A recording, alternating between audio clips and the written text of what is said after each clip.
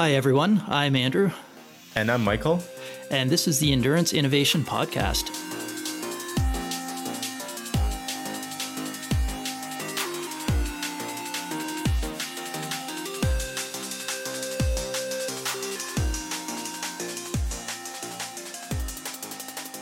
Hey everyone, and welcome back to Endurance Innovation. This episode is a special one for us because we've tried to do it on 2 occasions so far, and because of scheduling issues and then some technical problems with our recording software, this is our 3rd kick at the can, and hopefully this one will go well. And it's absolutely worth the wait, in my opinion, because we have on the show Daniel Schade from Gebiomized, a German bike fit and saddle manufacturer who I am very excited to talk to. Yeah, hello, Michael. Hello, Andrew. Nice to be on the show. So with the pronunciation there, it almost sounds like you had lots of opportunity to practice over and over and over again. Yes, that was the one silver lining of having to do this show over a couple of episodes, that I did get an opportunity to practice the pronunciation. Yes. So should I try to explain what's the idea behind that name? Or? Absolutely. To the English speaker, reading that word there's lots of different ways you can pronounce it. So yeah, please do, Daniel. So we started the whole bike fitting project in our company about 18 years ago. It was 2001, 2002, when we got a first request to develop a saddle pressure system. And it was a history or a phase of development together with a university here in Münster to work on a specific system. I will explain a little bit more later in the show. Okay. But at some point, I think it was 5 years later, we decided, okay, we have understood a little bit about pressure mapping, about the saddle as a contact point, and we would like to introduce our technology to the market. So we went to the Eurobike first time, and it was clear, okay, we need a name for that whole project, for that whole idea. And the company name was Gebiom, which is a short phrase in German for Society of Biomechanics in Münster. And then we thought, let's put the company name Gebiom and put it together with customized, so with the ending of the word customized, and take it together as Gebiomized. We thought it might be a nice idea, but to be honest, nobody really understood what it means and how to pronounce it the best way. So we got a lot of questions, especially in the German market. And since we hit the international market a few years later, we thought, okay, now it might be easier because all the English-speaking world will understand the pronunciation, but I was totally wrong. So it was even more difficult to explain to the world that Gebiomized is pronounced the way that it is. But so you're in a good way. So you took a short form of an institute in Münster and then added half of an English word in order to make the name of your company. Is that right? It's totally correct. Yeah, we thought it's a nice idea, as I said. And the idea was that our products are made in a Gebiomized way. So made by the Gebiomized philosophy, by our methodology. This was the idea behind, but maybe we are not these marketing specialists to make it in the right way in terms of the name. I don't know too many engineers who are good at marketing, actually. Yeah, I was just going to say that. In my experience, there's not a whole lot of experience there with coming up with clever names and clever solutions for that kind of thing. Yeah, just take a look at our podcast. We're the Endurance Innovation Podcast. It's as on the nose as you get. And at some point, you realize the name is just too big and too many people know about it. So it's hard to change it to a complete different name. And at some point, we just decided, okay, we have to live with it and we have to make our joke about it. And it's a nice starter into every discussion, into every meeting to explain a little bit about the name. And yeah, then you just have a nice flow. Yeah, it's just an icebreaker. Yeah, exactly. Great. So how did you go from this, it sounds like almost like a medical device pressure mapping system into where you are today, into a specialist in bike fitting? Can you take us through that history? Yeah, I tried to be quick in the first part of the history. So it all started in the late 70s when there was a group of students here at the university in Münster, and they developed a first pressure mapping system for a flexible surface. Pressure mapping systems are existing since about 100 years. So when you just put a sensor on a rigid floor, for example, and you walk over, this is a system that it's not super difficult to develop. And that's long history. But the tricky part is to put it on a flexible surface. So they started to develop a system for mattresses, for car seats, for office chairs. And this is even more tricky because you don't have a rigid surface, so the sensor has to move, and you have to find a way to make the sensor mat itself flexible. And in the late 70s, they created a special way to do that, a special method. And then in the 80s, they worked with a lot of car industry producers for making car seats. They helped with some first orthopedic questions. And in 1994, they decided as a group to split from the university and to create a private company. So to found the mother company that we are still having. And so since then, we're doing a lot of things in the orthopedic medical world in terms of pressure mapping. And this was also the starting point of GBMized, because in 2002 or 2001, it was round about that switch. We got a request from a German sports medicine specialist, and he was asking for having a system to measure pressure on the saddle. And at that point, we have never measured pressure on the saddle before. So we focused on the foot, we focused on sitting on chairs, but not on the saddle itself. But because we are building up these sensor mats on our own, in our own production in our factory, we were able to just change the layout, to change the whole matrix of the sensor mat, and to make it possible for a saddle, for a bicycle saddle, and to put it on the saddle to measure the contact between the pelvis and the saddle. So were any of you guys cyclists or triathletes, or was it the reason to go to doing this on bike saddles because of this external request? Yeah, funny story. So there was no real cycling specialist in the company when we got that request. So I was part of that first group. And to be honest, I started my road cycling career 2 years later because I was so affected by this request, and we digged deeper and deeper that I decided at some point, okay, I just don't want to measure road cyclists all day. I want to be a road cyclist as well. So I got excited, and now I've got about 8 bikes at home and doing a lot of different disciplines. So you nice. Know how this virus can move. Oh, yes.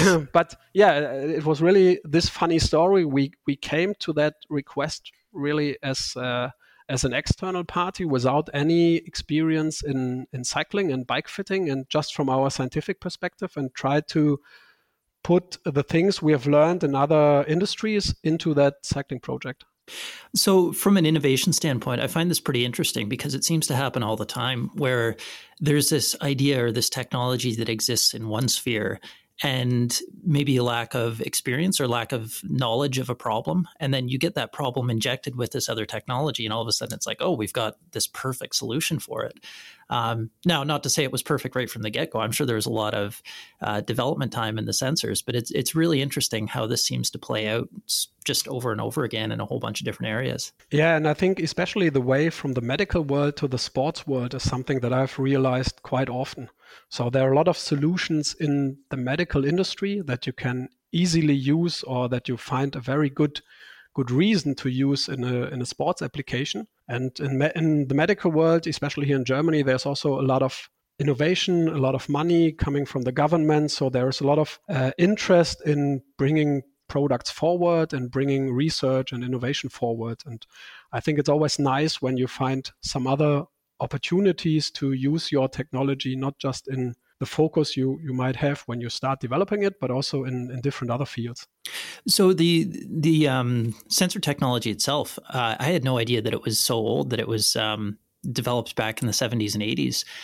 So what kind of changes, like what's the core mechanism that you use to actually measure once you get down to the very technical side of things? That's something I'm quite interested in learning a bit more about, as long as it's not proprietary. Yeah, there are some things that I can talk about, and one thing that is important and that's part of our philosophy is to use a single sensor approach. So when you think about our saddle sensor mat, it's like a flexible sensor mat, like a foam material which fits onto a bike saddle. And there are a lot of single sensors, and they are connected in a special matrix. And this matrix, how to connect one sensor to the other, this was the development from our company or from the work with the university in the late 70s. Because the sensor itself, it's not flexible, but the material between the sensors, like the wires and this foam material, this makes the whole sensor mat flexible. Especially when you think about saddle designs nowadays, you need a flexible mat. You have a lot of saddles with a channel, you have saddles with cutouts, you have larger cutouts, wider cutouts, longer, shorter, whatever, and so many different designs. When you think about having a rigid mat, it wouldn't be possible to really get an accurate data and accurate pressure plot on that saddle to another saddle. So it's really important that the sensor mat is flexible. And this is one thing that's really based on the previous work in the medical industry that helped us to make the product as accurate as it is now. I guess by the very act of measuring it, you could potentially change it if you don't have the right type of sensor. So I completely see how that's a huge part or a huge priority that you have. Yeah, that was one reason why it took more than 5 years before we went to the market, because it was really a phase of testing out different sensors, different kind of layouts, and rechange and delete some of your ideas, start with a new idea. And it's also about the data transfer. So it was quite clear when we start working with cyclists, we don't want to be just close to the lab. We also want to go outside and measure on the road. I've written my master thesis about comparing custom saddles to standard saddles, but measuring outside on a specific road, which was about 500 meter long, and where we had a specific distance to measure exactly. And of course, when you work with road cyclists, you want to measure where it happens, where your discomfort might occur. And this is more on the road than on the stationary trainer. Lucky us, we found a good routine that you can use the system in the lab nowadays as well. So it's not essential to go outside, but it's possible. If you want to go outside because you want to do measurements on the road, you can do. But the data we produce in a normal bike fitting studio is accurate enough to use it for the analysis and for making optimizations and adjustments. That's a really good point, because as anyone who's written both outside and inside, you get the appreciation for the fact that it feels quite different. That there are all sorts of both perception differences as well as real, biomechanical differences. So it's interesting to hear that your system is sensitive enough that you can, or calibrated to an extent that you can make generalizations indoors that are relevant to outdoors. Yeah, at the end, it's all about the right protocol. So when you use, and this is not just depending on our system, it's for every technology you use in a bike fit studio. If you have the right protocol and if you test as realistic as possible, you also get more accurate, high quality data that you can analyze because it's closer to the real world. I always say if you test a weekend warrior and he just wants to ride 90 minutes pain-free on his road bike with a very comfortable position, it's not so necessary to put him 5 minutes into 500 watts because it's not realistic that he will ride that outside. But on the other hand, if you work with a sprinter, for example, it just doesn't make sense if you've got some problems, especially when he accelerates, that you just test him with 100 watts, for example. So we always try to find protocols, discipline-specific protocols that fit to the needs of the rider, and then the quality of the data is just better for analysis. So is it this search for this optimal protocol? Is that how you guys went from being a pressure mapping company that started doing work on saddles to a full-on bike fitting company? Yeah, I think it was one of that parts. So when we started, and when you focus on the saddle alone, so you test maybe 2 different saddles with one rider, you look at your pressure plot, and you see there are differences. Then you can say, okay, the difference is based on the model because I switched from model A to model B. But you can also think, okay, what happens when I change the seat height now? What does it affect the saddle? What happens when I change the saddle for aft position? So you ask more questions about the saddle position. This was quite fast when you start using this technology. And then you start thinking about the bike position or the position of the rider on the bike as a triangle of different contact points. So what happens when I raise up the handlebar? Does it affect the pelvis on the saddle? What happens when I change the cleat position? And then you get this interaction and you get this full picture of somebody on the bike and the understanding that every contact point interacts with the other contact points. So I think this was the other side that really drove us going forward and being a full bike fitting supplier, because the saddle alone doesn't help you to make a complete fit. But I think this is a difference to other bike fit companies on the market. We really started with saddle, so we were focused on the saddle, and we also started with analyzing contact points. So this is our DNA, to look at contact points and to try to understand how the rider interacts with these contact points. That makes a lot of sense to me as a bike fitter. So what's your order of operations? If you can talk a little bit about your process, again, if it's not proprietary. So just for our listeners, the 3 contact points, and this is fairly obvious, I think, to most, but it's the pedal cleat interface, the saddle, and then the handlebar, as Daniel mentioned. So in terms of your process, I imagine you prefer to start with one and work your way through it. How do you look at that? Yeah, so we have a routine starting with an interview in every fit session to understand more about the rider. So about the needs of the rider, about the history of discomfort, of goals, so to get a profile. And then we go through a battery of tests. We call that assessment or pre-fit tests. I'm sure you've heard about that, because it's pretty common in bike fitting that you also get an understanding about the flexibility level of a rider, about the stability level, about some weak links that you might find in the body.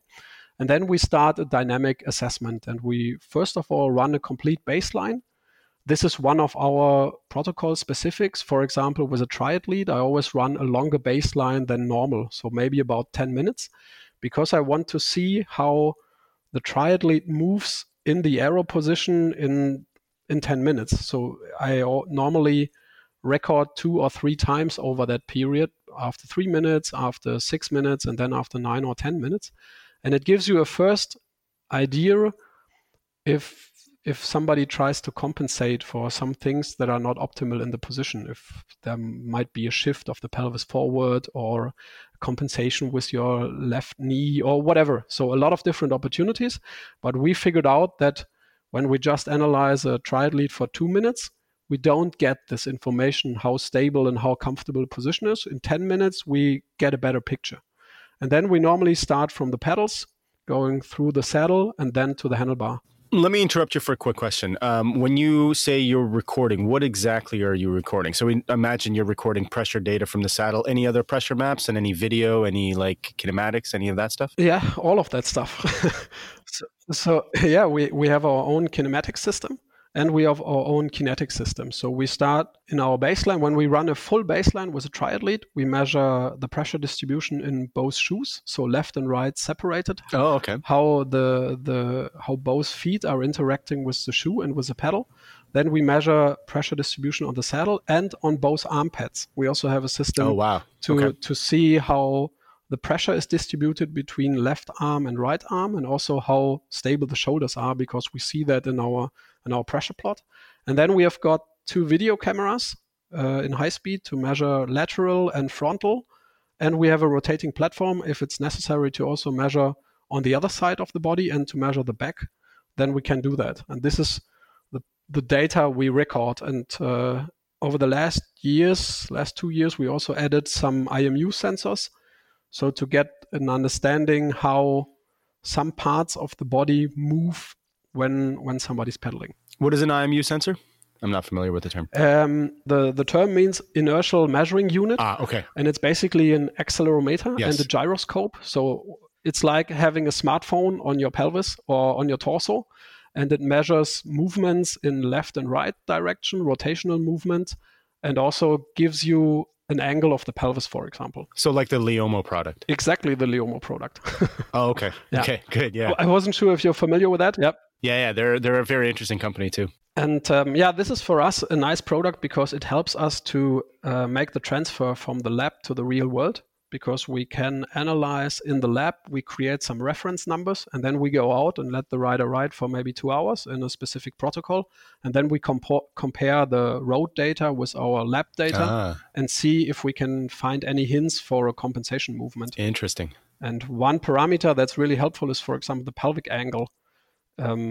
This shows you the absolute number where the pelvis is in relation to the ground. And let's assume you have a triathlete and you start in an aero position with 30 degrees, and maybe every 10 minutes he goes 1 degree more up.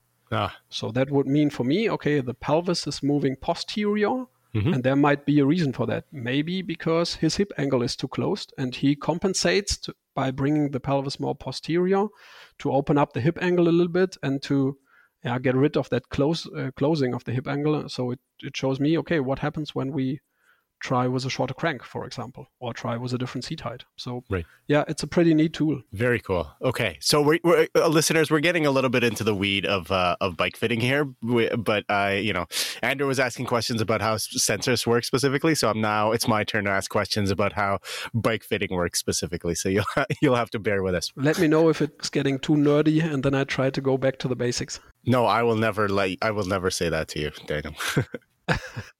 I think we've established a pretty good nerdy baseline. So there's no area we're afraid of going into, I think. So we have started talking about the how to move on from contact point to contact point. Yes. And as I said, we start with the foot pedal interface. We want to make sure that shoe decision, for example, is done in the right way. It's pretty often a topic in our lab here in Germany that we find out that the last of the shoe doesn't fit so well to the foot of the rider.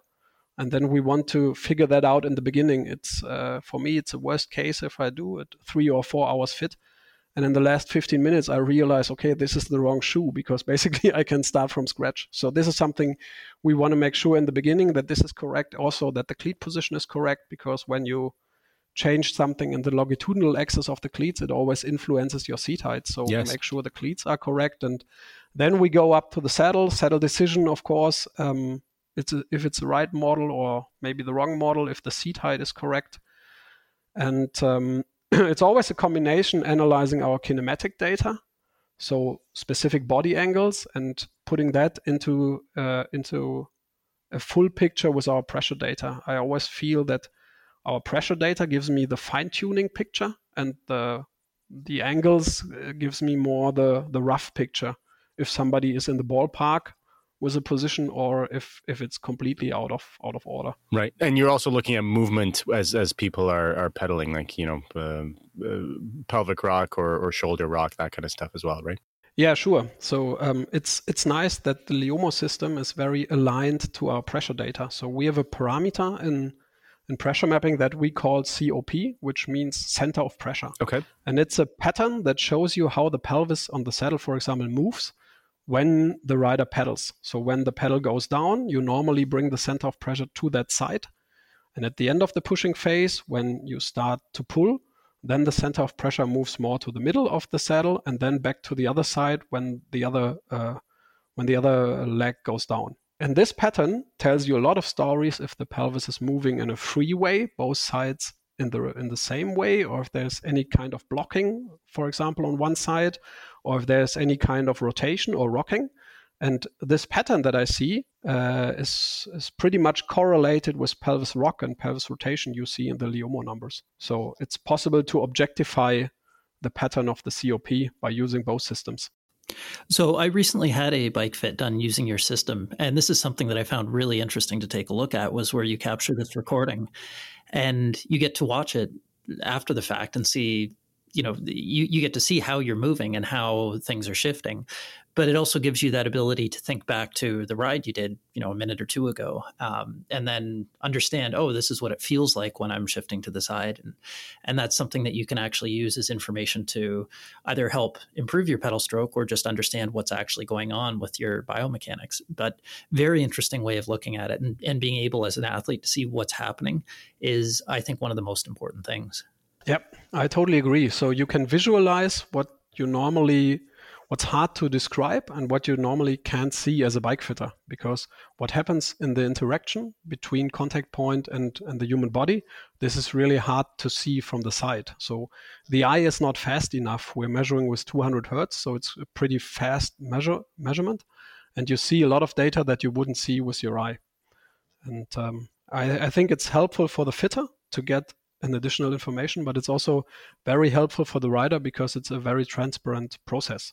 Normally, every rider can follow what we're doing when we do an adjustment, and you compare seat height 1 to seat height 2, and then you see, okay, we've got 25% less maximum pressure, and you see the red color, which means high pressure. This is gone. This is also easy for a rider to understand that this is a better picture now than it was before. So it makes the whole process of bike fitting way more transparent. Yeah, that's amazing because, as a fitter using very kind of basic technologies in my fitting past, where it was basically you use a goniometer to measure angles, and then you obviously not dynamic angles, you try to capture them as dynamic in a static state, which is always kind of a dodgy proposition. But also in getting you're always relying on the subjective feedback of the athlete. It's almost like, does this feel better? Or does this feel better? And that's as accurate as you used to be able to get without this technology. So it's really amazing to see how far the science of bike fit has advanced in the last handful of years. And it's a good point that you mentioned. So we still believe in subjective feedback. So I always ask my clients how they feel. Okay. But it also helps me to understand if this rider gives a very sensitive feedback or if he's not so sensitive in his own way to describe things. And sometimes you have people, they are amazing. They can tell you, this is 1 millimeter of seat height difference. I feel that. And now I would say it's maybe 10% more pressure on that specific spot. And you look on the monitor and it's exactly not 10% more pressure. But you also have this opposite, that somebody tells you, yeah, I've got discomfort on the saddle. And you ask, yeah, where? Can you specify? And they say, no, it's all over the saddle. So this is not the feedback that's super helpful when you want to compare details from one detail to the other. So it also helps this whole communication piece to get an understanding of your client. If you trust the subjective feedback for such a short time, for maybe 5 minutes or 10 minutes of riding on a trainer, or if you say, I believe a little bit more in the data in this fit, because I understand that my client is not able to give me that detailed feedback. Interesting. But we wouldn't exclude any kind of communication. So I think it's still important that bike fitting doesn't mean a nerd sits behind the monitor and speaks just with the monitor about numbers, that it's a communication between two persons and that you try to achieve a new position together. So rider plus bike fitter. Yeah, and that really speaks to me, because that was always my skepticism with the Guru Fit system, or the Specialized has one, Shimano has one, everyone has one, and it always, whenever I've encountered these systems, it's the impression that I was left with is that the bike fitter tries to put you in a certain position that's prescribed by the fit system, rather than really interacting with you in a more customized way. So this is the prescribed position. This is the position based on your flexibility and your physical size. This is the position that we want to get you in, and this is where most, let's say, triathletes fit like this. So this is where we're going to put you. And that always left me a little bit wanting. And it's good to hear that you still take, despite all of the really accurate data that you receive, that you still take the rider feedback into account too. I think the whole fit industry changes a little bit when you look over the last years. I would say when I started doing my fits, the whole dynamic bike fitting was driven by body angles. So as you say, there were a prescription of body angles, a knee angle was defined, a shoulder angle was defined, and so on. And you normally have a range, and you just your bike fitter task is try to bring your rider into the range of prescribed angles. And I see that there's a shift more to contact point analysis driven bike fittings nowadays. And when you concentrate more on the contact points, you're getting way more individual. So for us, sometimes we see that 2 millimeter of seat height doesn't change anything in terms of knee angle or ankling or whatever, but it makes 10 to 20% difference in pressure mapping on the saddle. And so this is what I mean when I speak about fine-tuning. It's really this contact to the saddle doesn't necessarily small change your pedaling mechanics, but can change your contact to a specific material. And when you focus in your bike fittings on contact points, you create a way more individual process and less driven by numbers given by the fit school or by the industry. So that's a little bit my experience I've done over the years, that now more and more bike fitters are concentrating and focusing on contact points and less on the range of body angles. So with this becoming more of a focus now, do you see any future where the technology is downsized further and integrated directly into a saddle so that you can train and race with it and maybe get dynamic feedback on how, if you're fatiguing, how your position's changing and how it might be more efficient? Or is that just going to be too much information for the athlete to try and comprehend at the time? This would definitely be my next step. So in an ideal world of a scientific-driven bike fitter, it totally makes sense to bring more and more technology to the rider that he can ride for a longer time and that you get answers on how he compensates, when does he start to get fatigue, if he gets fatigued, how does he compensate for fatiguing? So there are a lot of questions that you can just answer when you have the time and when you measure over time. With the Leomo system, we already see that there are possibilities, and we also use our own saddle pressure device on the road to follow a rider in a training ride, for example, and to measure specific parts of the ride.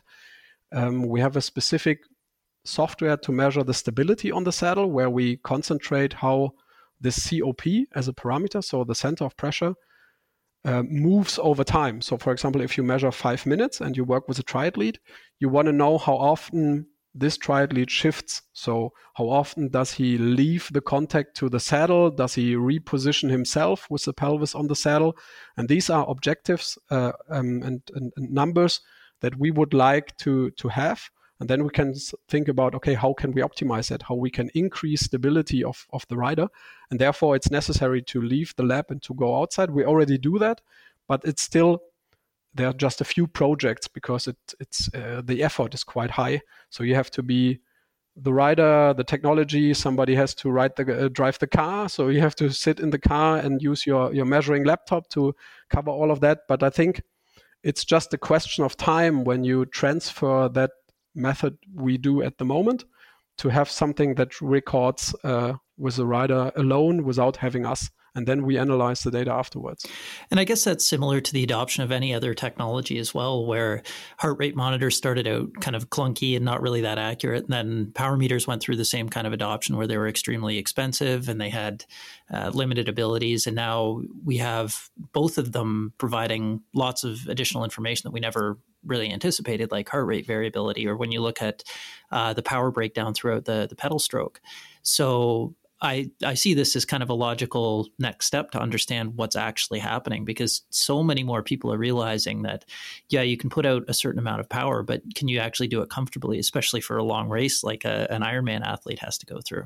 So I see a lot of chances with that, but I also see a lot of limitations. And this is mainly based on the rider himself. So when you think about there's a power meter, there might be 2 Leomo sensors, there might be a pressure system, there's a lot of information coming to the display in front. And I'm not sure how many numbers you really can use over a training ride. Yep. So for example, when I use the Leomo device for coaching purposes, I reduce it to maximum 1 or 2 numbers. So I tell my athlete, concentrate on a pelvic angle XYZ, or concentrate on your movement or your pedaling movement, so the DSS is maybe lower than 10 or whatever. So if you tell them, okay, here are 9 different values and try to bring 9 different values in 9 different ranges, it's just too much. It's too much for a training ride. They still have to concentrate on their effort, maybe on the traffic and all of that stuff. And this is also a limitation. So we have to be careful that we don't expect too much from the athlete, because at some point maybe less is more to really get information that you can use. I totally agree with that. I think that, you also have to consider cognitive load, right? When you're having to work hard physically, and there's a big, motor cortex demand on that activity, obviously, to push hard or to do really long rides to keep yourself interested. And then you're adding additional cognitive demand on interpreting and analyzing data to see how you can improve your ride. That is extra work for your brain. And I totally take your point, Daniel, that oftentimes that is a negative rather than a positive. So for every single outdoor project we do, and it doesn't matter if it's a world tour rider or if it's an age grouper, we decide where to place the display. And sometimes we decide we put it on the handlebar because there is one number to concentrate on. But there are also other projects where we decide to hide the display and maybe to mount it behind the seat post or to put it just in the jersey bag and to say, don't look at the numbers. We want to analyze that afterwards, but we don't want to distract you. Just ride your normal ride. Don't concentrate on anything. We just want to see what happens naturally. Huh. I think there's also possibly the chance of some kind of, maybe not confirmation bias, but just seeing the data and changing how you would normally ride just based on getting that feedback. And having the feedback is important, but it might skew the baseline results that you're trying to get as well. Yeah, exactly. It's a good point. So in our lab, we normally hide the monitor, especially when we do the baseline. So our riders can't see what happens on the screen, because it's a typical human behavior. When you see a red spot on the left side of your saddle, you try to get rid of that, and then you move a little bit more and shift to the right side, but we don't want to see that. We want to see how you pedal in a natural way. So we normally look at the data afterwards when all the baseline measurements are done. I remember when I had my cycling studio and we were running CompuChainers that had the spin scan analysis that would tell you how smooth, quote unquote, your pedal stroke was. And then whenever I turned it off eventually because people would fixate on their like their left-right balance and their the smooth. They were trying to make power application as smooth as possible, to the point where it was very detrimental to their pedal stroke, because your pedal stroke isn't naturally, you can't get 100% equal power distribution through a pedal stroke. That's not how bodies work. So people were trying to drive that number up as high as possible, thinking that was best. Even if you told them that was not the objective, they would still continue to do it. It was it was an interesting experiment, to the point where, like I said, I eventually disabled that feature on the displays because I didn't want people looking at it. Yeah, good point. Yeah, and you have to make sure when you show some data and you explain how the data looks like, in the next run, there might be an influence coming from that explanation. Yes. So, for example, when we do an aero test in the velodrome, the coaching aspect, where we really work on giving some advices, what to do with the body, how to maybe put the shoulders, how to go into a shrug position or whatever, we do that at the end of the day, because we know when we do that in the beginning, there's a high risk that all the runs afterwards you can just ignore, because it's a mixture between different material and maybe part of the coaching aspect. So I think it's important for fitters to understand every time when there's a coaching aspect inside, it might influence the result of your data. Mm-hmm. It's true. It's like the uncertainty principle. So this actually brings up an interesting point, and something I'd kind of forgotten to mention until now. But my actual first experience with your system was with Cycling Canada when they were testing at the Milton Velodrome. So they had a combination of the pressure mapping sensor as well as their timing data, which is the Alpha Manta system used to determine your aerodynamics. So they were actually able to correlate having different saddle pressure maps with having more aerodynamic positions, which I think once you start to combine some of these sensor inputs and the data you're getting, that really builds on the power. It's not even like, the sum of the parts is greater, or was it the whole is greater than the sum of the parts, whatever that saying is. Once you start to combine different types of data, you're really improving the rider as a whole, much more than just the pressure mapping. Like, yes, the comfort is very important, but when you start to be able to build in the aerodynamics too, I think that's a very interesting application. And the method you're mentioning, this is a development we have done about 5 years ago, where we tried to combine our stability measurements with the aerodynamics data. And we still run that protocol also with the Alpha Manta system here in Germany when we do our aero tests, or all over Europe. And putting that together with position stability and comfort really changes the way to make aerodynamic decisions. And this is super interesting from my perspective, because it also depends on the rider you are testing. For example, when you have a track sprinter, then we speak about a very short amount of time. So you can concentrate more on aero, maybe less on comfort. But if you speak with a long distance triathlete and there is a bike split of maybe 4.5, maybe 5, maybe 6 hours, it's completely different. And you have to concentrate more on comfort, on stability, and also on sustainability to make sure that the position he tries to hold, that he can hold that for hours. And it's quite often that in our aero protocol, we do not go for the most aerodynamic position, but we do maybe the second best or third best because it's a drastic difference in terms of stability and comfort. That makes perfect sense because at the end of the day, you're looking for the fastest possible time. And Andrew and I have probably beat this issue to death. But if you can't stay in aero and you have to sit up because you're uncomfortable, then it doesn't matter how good your aerodynamic position is, right? Exactly. When you sit up, you're adding like 50% drag. I think this is a worst case we all can achieve if somebody has to go into the base bar maybe after 3 hours or whatever and stays for 10 minutes in the base bar. You don't have to care about the last percentage in aerodynamics if you can make sure that you are 95% of your bike split in your aero position and that you don't need the base bar for your bike split. Totally agree. I want to get back to the bike fit a little bit, and the way that you guys ended up as bike fitters is interesting because you came from the medical industry, and perhaps you were a little bit outside the industry first when you started. And bike fitting historically has been a very kind of a dogmatic practice. You know, there were certain rules that you had to follow, like you said, like the body angles. And so I'd like to ask you if throughout the course of your many analyses of triathletes specifically, if you found things that were traditional best practices that turned out to be not very useful, and then also talk about some of the newer, position choices that you see a lot of athletes taking, specifically high hands and the tilts of the extensions and the movement to shorter cranks. So there's a few questions in there. So pick and choose and talk about whichever ones you like.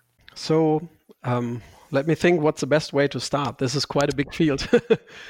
In terms of triathlon fitting, I see a lot of times that we work with athletes, and we first of all have a big play on the seat height. Seat height is still a topic.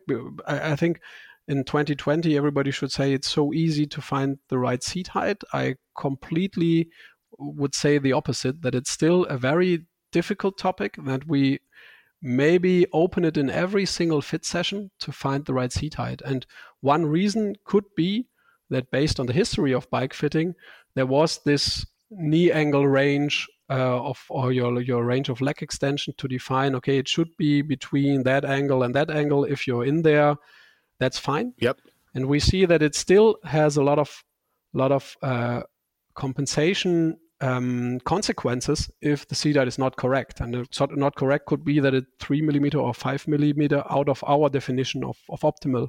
And it's quite often that you see that the compensation starts around the saddle. For example, that your pelvis moves naturally a little bit more forward, maybe 5 millimeter, maybe 10 millimeter, because you're sitting too high and you want to reduce the stress on your hamstrings, for example, and you just reduce the knee angle by going a little bit more forward, or by raising up the heel a little bit and reducing the stress around your Achilles or around your hamstrings. Right. So it's still something that we think it's an important factor of tri positioning to find the right seat height, and also in conjunction with the right saddle, because finding the right saddle is a very specific topic for triathletes. I think this could fill easily another podcast. To summarize that, I think in previous years, riders sat higher than they sit nowadays. Oh, interesting. Okay. I would say seat height, some reduction in seat height is something we see quite significantly here in our labs. And the other one is we still have riders coming in with quite an aggressive drop. So this old dogma, how low can you go? And lower is better. Lower is better, and lower is definitely more aerodynamic. Might work for the bike itself, but definitely, in my experience, doesn't work for the whole system, bike and body. Yes. And we have seen over the last years that we can realize quite some nice aero gains by adding some comfort to the front end. So, for example, by raising up the cockpit, by reducing that drop, by releasing the shoulders, by reducing tension and stress around the shoulders and upper arms. And this often helps the head to go a little bit lower and to achieve a lower head position. So I would say comfort is another thing. Adding comfort can really help to be not just more comfortable, obviously, but also more aerodynamic. And this is another thing I see, which can be also realized by an angle, not directly, or I wouldn't say it's always the extreme praying mantis position, but with an angle of your arms, it can be helpful to add some comfort to the cockpit. Yeah, I usually go by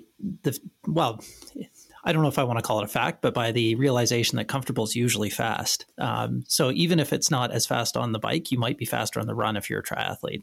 So just having that extra comfort is crucial. So if you can also get aerodynamics out of that, there's nothing to lose there. And this is a nice aspect of our aero protocol, because we always have both information. And when we run 2 stations in the velodrome, then we have got one of my fitting colleagues. He's normally running the aero station from Alpha Mantis, and I'm running the stability station. And then you can think about quite a fight between both of us. So we do the run, then we have got both numbers, and then he say, okay, I've got an aero gain, and I say, okay, but I've got a big loss in stability. And then we have to weigh and have to decide, okay, does it make sense to go that way? Is the aero gain really so significant that we would accept a loss in stability, or would we go the other way and say, oh no, the aero gain, it may be just 1% or 2%, let's go back because the stability win in the other position is way bigger. So for us, it's easier to make that decision because we have the objective numbers to speak about comfort and to speak about aerodynamics. Got it. And for those of us who don't have necessarily access to all of that technology, you would say that comfort would be more of a design or more of a guiding factor than aerodynamics, especially for long course triathletes. Yeah, I would definitely say that. So especially when the athlete is not it's not sure if he can realize the aero position all over the time, then it's definitely a biomechanics and a comfort topic. Also working with a fitter, they should try to find more comfort in that position, because that creates sustainability. And I'm totally with Andrew. This is super important for the run, because we're just talking about the bike split here, but it's important that you also save some energy and that you don't have a very cost intensive position to save your own energy for the run. This is one point. And the other point is, if your position is already sustainable and you can hold it for the whole bike split, I think it's more worth to think about your posture and how to move your body in a specific position to do some aero gains, rather than to try to be more aggressive. So I think this concentrating on comfort and on more stability on both contact points, so arm pads and saddle, is a crucial aspect for a tri position. I want to pick out something that you said a little bit earlier, which I think is worth repeating and for our listeners to really appreciate. And that is that if you're more comfortable, for instance, with a higher stack in the front end, it is easier to achieve a lower head position. And this is something that Andrew and I have talked about in our aerodynamics breakdown episode and in past episodes as well, that head position is incredibly important to aerodynamics. So if we take that a more comfortable position allows you to lower your head potentially, that could have very significant aerodynamic benefits as well as comfort benefits. So I think that's worth restating. Yeah, so normally if you're riding more aggressive, so you have a larger drop, then you normally experience more tension around the upper arm, for example, and around the shoulder area. Yeah. And this tension is really limits the head to go lower.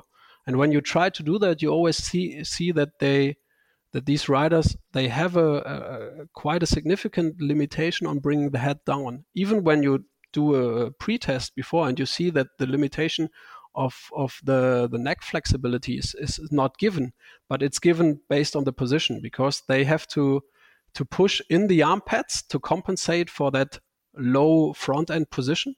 And this tension really limits them. And if you give them a little bit of relief, that the arms go a little bit higher, that there is less stress, and we can measure that as less pressure on the arm pads as well, then it's normally easier, because there is a release around the shoulder part, around the neck. And then you see, okay, the head can go lower, and they still have the vision. Of course, then the helmet question comes into the game. Right. This is always seen as a system from my side. So helmet plus head posture. But yeah, and this is not a general rule for everybody, but we see it that in more cases, comfort helps to achieve a lower head position rather than just going lower with the whole front end. That makes a ton of sense. And you're right about it being a system. And this is the way I look at so many things. It used to be just discrete problems where people would approach it saying, using aerodynamics as an example, oh, this is the best helmet, you need this helmet, versus this helmet integrates with your body position and provides good aerodynamics for the rest of your body, as opposed to just sacrificing everything else for the sake of the helmet. And I know it's the same with bike fit, where it's the full chain that you're looking at and trying to optimize what the best overall performance is. But unfortunately, that just makes it really difficult for people like yourself, but also interesting. Yeah, and Michael brought up the topic crank lengths, and I think this is also a very interesting. That was going to be my next question. I was going to say I want one more question about bike fitting, and then I want to talk about saddles. But yes, please go ahead with crank length. Yeah, so crank lengths is for me also a super interesting topic, and we work with quite a few pro teams, World Tour teams, and I remember one discussion with a manager from one of these World Tour teams end of last winter, where he said, okay, it's really difficult to make all these aero tests with you because we have a forecast of cranks and you always come with your aero tests, and now we don't have any short cranks in stock. So this is not just a thing we see with triathletes. We also see that with time trialists, that we can definitely measure more benefits with a shorter crank rather than a longer crank. And the reason is, and we concentrate in our baseline to find possible compensation movements of the body that can be linked to the crank length. And one possible compensation could be the position of your pelvis. If we see that over time the pelvis moves more and more posterior, that's a sign for us that the rider tries to achieve a larger hip angle, because this hip angle that he's riding might be too tight. The problem is when the pelvis is posterior rotated, it's quite hard to go into your aero position and to hold that position, because you basically create a rounded lumbar spine, which also is negative for your deep back muscles. So there is a negative effect to aerodynamics as well if your pelvis goes posterior. It could also be that the saddle is wrong in terms of discomfort, but we have some more compensation movements. The knee can move out. You can move a little bit more on the saddle. If you push the right side down, that you move to the left side. All these small things are hints for us that something's going on with the crank length. And then we always try to explain it's worth to give it a try with a shorter one and to see how the results might show a difference or even not. And in most of the cases, we see that these compensation movements are less or even are not there anymore. And this is always a typical sign for us. If we shorten the crank, we normally win comfort and stability thing around the saddle, and then we transfer that with time trialists into an aerodynamic win. So we work on stability first, and then we say, okay, now we can think about the spacer and going maybe 5 millimeter lower, but because we first of all have done something positive for your hip angle and for your contact to the saddle. Any disadvantages to going to a shorter crank, in your opinion, Daniel? For triathletes, I don't see anything. There is still a discussion what happens when you have a sprinter on the track and you start with the initial force, because there is a difference in your lever. Yes. But when we speak about constant movements like the time trialist or like the triathlete, I see way more benefits biomechanical wise than I see negative aspects. I sometimes see that there is no effect, that we can't measure any difference. And this might be because you're so adapted to the compensation that you don't stop that compensation just by having a different option now. So sometimes it takes a while until you get adapted to that. But this is the only thing. And then it's maybe just a decision. Do you want to take the time, or when you're just before a big race, it might be not the right point of time to do that switch and maybe to shift it better to the off season or to a later date in the season. But I cannot mention any obvious negative aspect that I see with shorter cranks. That's some good confirmation bias for me. Yes. I'm personally a big fan of them as well. Yeah, I've been riding a 165 crank for the last 2 or 3 years, and I haven't seen any negative impacts from it. Like my FTP has gone up in that time. I've been more comfortable, more aerodynamic. So really, I can't see why it would be a bad choice for most people. I agree. And it's really fairly independent of height. Andrew and I are both around 6 feet or 182, 183 centimeters. And so we would be on the taller side of the triathlete population. And I also ride a 165, and I have had one for years on my bike as well. So one of my colleagues did an interesting study to compare pelvis stability to different crank lengths. And what he found out is that the risk of getting more unstable on the saddle and also create higher discomfort on the saddle is bigger with a longer one than with a shorter one. And I think this is a complete different topic to that. All the studies you see in the past, they are more related on the physiological side. So do you have any negative effect to your metabolism if you have to ride a shorter crank, for example? There are some biomechanics studies about, I would say, leg extension and how your pedaling might change when you go to a shorter crank. But now what we are doing is trying to link pelvis stability to a shorter crank. And this is something where I see quite a correlation, not just in that study from my colleague, but also in our daily work. And when you look from that side, it's even more understandable that your pelvis is more free to move when you don't close the hip angle to the maximum. Right. Well, I think that's a very comprehensive answer. Thank you.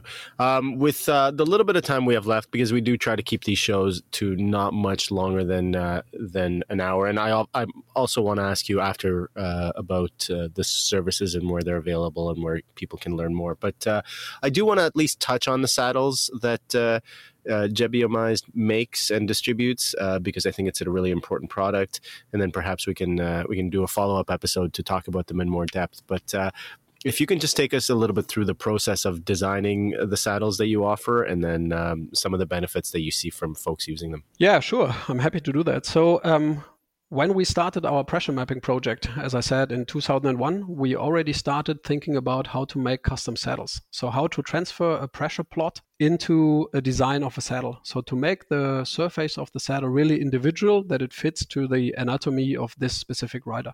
And over time, we've done, 10,000 or 12,000 custom saddles, but we have seen way more pressure plots over the years. And 2 years ago, no, it was already 3 years ago, we got the opportunity to design our own saddle line, not just custom saddles, but also an off-the-shelf series. And this is a little bit like the dream for a biomechanist working in cycling, that somebody tells you, okay, when you have the chance to make your own saddles, your designs, what's your way? And as we normally do, we took a quite scientific approach. So we analyzed our database, and we took about 50,000 pressure plots and analyzed them in a gross way to look for pattern. So to define, okay, can we find some categories, some groups, some riders that we put together?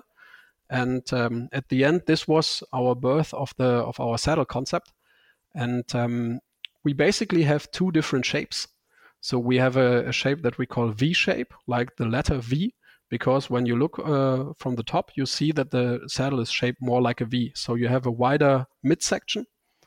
And then we have got the opposite, which is called a T. And the T has got a more narrow width midsection and also a longer nose. And why do we do that? Because we're looking from a contact standpoint. And contact area means for some riders, we have to add contact area to the midsection because they're pubic rami. So the mid part of the pelvis, they need some more support, and especially support for both sides of the pelvis. And for some other riders, it's more important to have better leg clearance, that they don't have any contact with their inner thigh, that they really can ride free.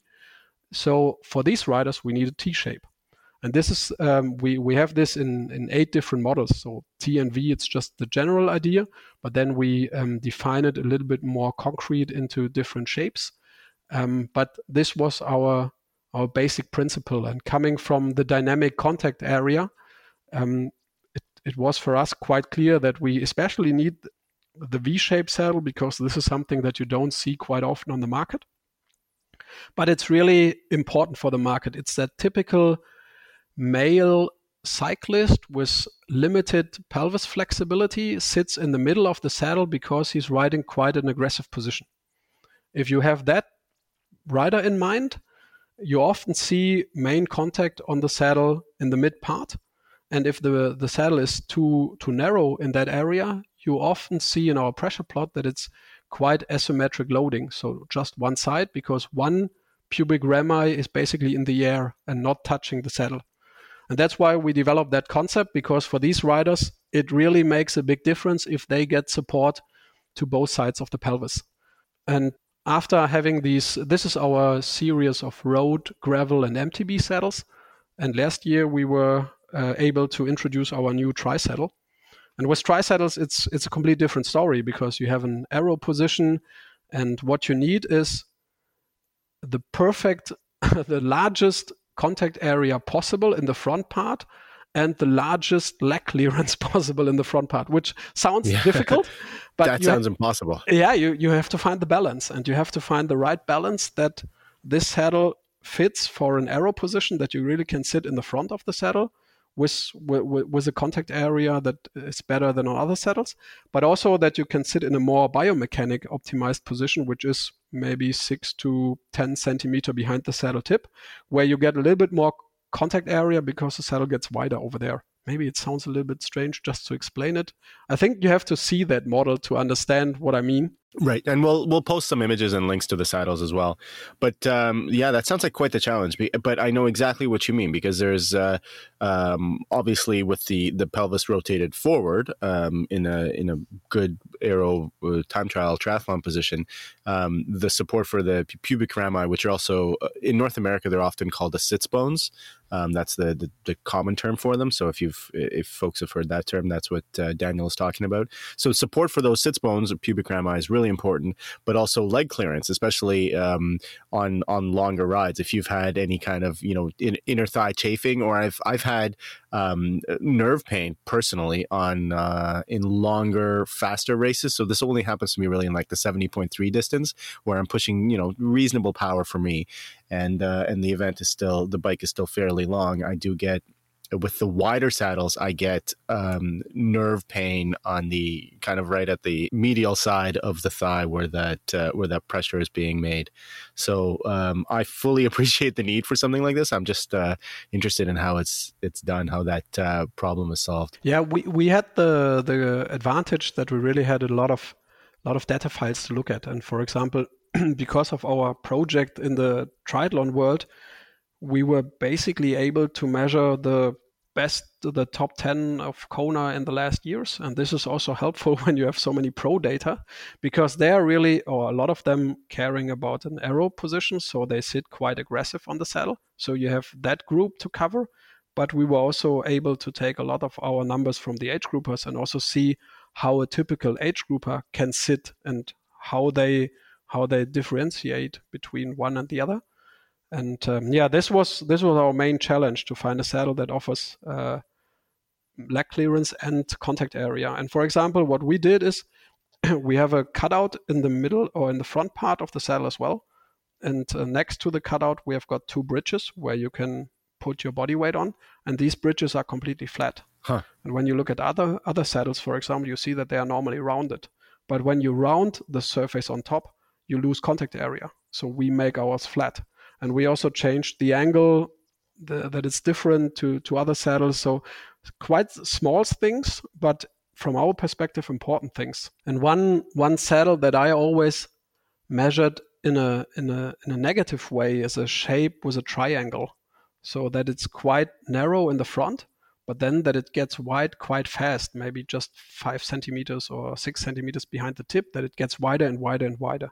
And with that kind of saddle, I often see that triathletes are getting pushed to the front of the saddle, and then this saddle shift, this losing contact to the saddle, getting over the saddle tip, and then you have to reposition yourself on the saddle again.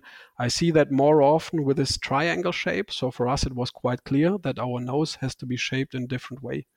So the knowledge because we have measured so many different saddles, was quite helpful in developing our own tri-saddle. Right. Oh, that makes sense. So if people wanted to get their hands on a saddle or to have a fit done using your system, Daniel, and who don't live in Munster in Germany, we have listeners. Most of our listeners are in the United States. Many are obviously in Canada, since Andrew and I are based in Canada ourselves. I think there's only one Canadian vendor that offers the service, and I think they're in Andrew's backyard. Yes, that's right. I actually got to try out one of the saddles at my fit there. Yeah, we're still rolling it out. So we started last October with the tri-saddle, for example, and then we had the lucky situation that Anna Haug won Ironman Hawaii on our Stride saddle, also on our new tri-saddle. That really pushed the saddle into the market here in Europe. Yeah. And now we are getting more and more bike fitters using our saddle, but it's still growing. So the saddle is distributed over another brand, which is called the Secret Saddle Club. Okay. And when you look on secretsaddle.com, you find all of our dealers that are using the saddle. And I think we just have one or two in Canada at the moment. But hopefully we find some more bike fitters that believe in a biomechanical driven tri project and that are interested in stocking the saddles. Yeah, I wish that I was more in the game. But when I had my cycling studio, I was doing a lot more fits than I do now. Now I just do them really for my friends or for people I coach. But we'll definitely share that link to the Secret Saddle Club, and anyone who's interested in trying a saddle. I know I will be, because I've got a pretty ambitious race on the roster myself this year, and which will have me spending a lot of time in the saddle. So I need something that's working better than my current ISM, which is, getting really uncomfortable after only 2 hours. Okay. Yeah. So one thing to keep in mind, if you are interested in a saddle, we're offering our tri-saddle in 2 different densities. Okay. Because this was also one result out of our studies, that different triathletes have a different pressure threshold. And for some of them, they really like a soft version. And some others, they really like a little bit harder saddle, which doesn't move so much. So because there are these 2 groups, we decided to offer the saddle in 2 different densities. And this is always worth to talk with one of our bike fitters to find the best density for you. And normally they test both densities, and then you get the right recommendation for your density. It's a little bit underrated, this topic of density with tri-saddles, but we think that it's quite an important topic. So we normally analyze density of tri-saddles in every single triathlon fitting to really also to find out when a saddle gets worn out, when it's important to replace them. Because sometimes you see that riders are using a saddle 3 or 4 years, and it maybe starts with 50 shore and now it's just 25 shore. So you basically sit a few millimeters lower because the saddle is so soft in terms to your old position. Huh. That's a very good point. In your testing, do you find that the masses prefer one versus the other? Because in my position, I'm not. I don't think a trip to Calgary is in the cards for me anytime soon to visit Andrew and the your shop out there. So if you were to make a blind recommendation, which one do most triathletes favor, the softer or the firmer? Yeah, there is a lead of the soft version against the neutral version. Got it. It's not like 80-20, but I think it's a little bit more the soft version that triathletes prefer. Got it. And with time trialists and track riders, then we have a little bit more preference to the neutral version. Understood. And I personally tried the neutral version, and I found that just a touch too hard for me. But my focus is more long distance tri, so that kind of fits with being on there for 5 hours. You don't want to be sitting on a rock. What do you think about the overall shape? I thought the shape was fantastic. And honestly, I would have, unfortunately, they only had the neutral firmness, so I wasn't able to try the other one, but I probably would have picked it up if it weren't for just the availability at that time. But I think they did say they were getting some in. And for anyone listening, this is Intrinsi Bike Fitters in Calgary who helped me out with the fit. So they've got the BMI's system as well as some of the saddles. And we'll link to them as well because they're as the Canadian service rep. Daniel, I want to really thank you for coming on for the second time to talk to us about this. And I learned a ton. And, as in depth as this conversation was, I think we didn't shy away from the really nitty gritty details, which I always appreciate. And I think some of our listenership, I think that's the audience that we've built up. That's what they're here for, and I'm really excited to put this one out. Yeah, thanks for inviting me. And if it was too nerdy and there are questions coming up, just let me know, and I'm happy to follow up and explain a little bit more if some things are not super clear for everybody. Thank you. Andrew, anything that you want to talk about? Any announcements on your side or the 4i side? No, nothing really on our side lately. It's been pretty quiet over here. Very cold in Calgary. Oh, yeah. Daniel, anything that you wanna tell our listeners other than the links that we're going to post to Secret Saddle, to JBMIs, and to Intrinsy in Calgary? No, not from my side. So we're trying to bring our fit philosophy more and more to bike fitters worldwide. So it's always worth to keep an eye on our website as well. If we have some new dealers, some new partners, we will announce them over there. And we already have some fitters in the US. So if there are listeners from the US as well, it might be worth to check out and to see who is using our pressure mapping system. Right. We'll find a link on your website to that and put it up in the show notes. And on my end, I've recently started working with Ragnar Canada, which is a racing series that has multiple athletes participating to cover a long distance, so a sort of relay. So if any of you folks, especially in Ontario, which is where the Canadian races are, there's a trail version and a road version. And if any of you are interested in participating or have any questions, do reach out and send me a note. And with that, I will say thank you very much for listening. And as always, tell your friends. That's how we grow. And give us a rating or a review and a review on iTunes or wherever it is that you listen to your podcasts. And thanks again, guys. Thanks, everyone. Thank you.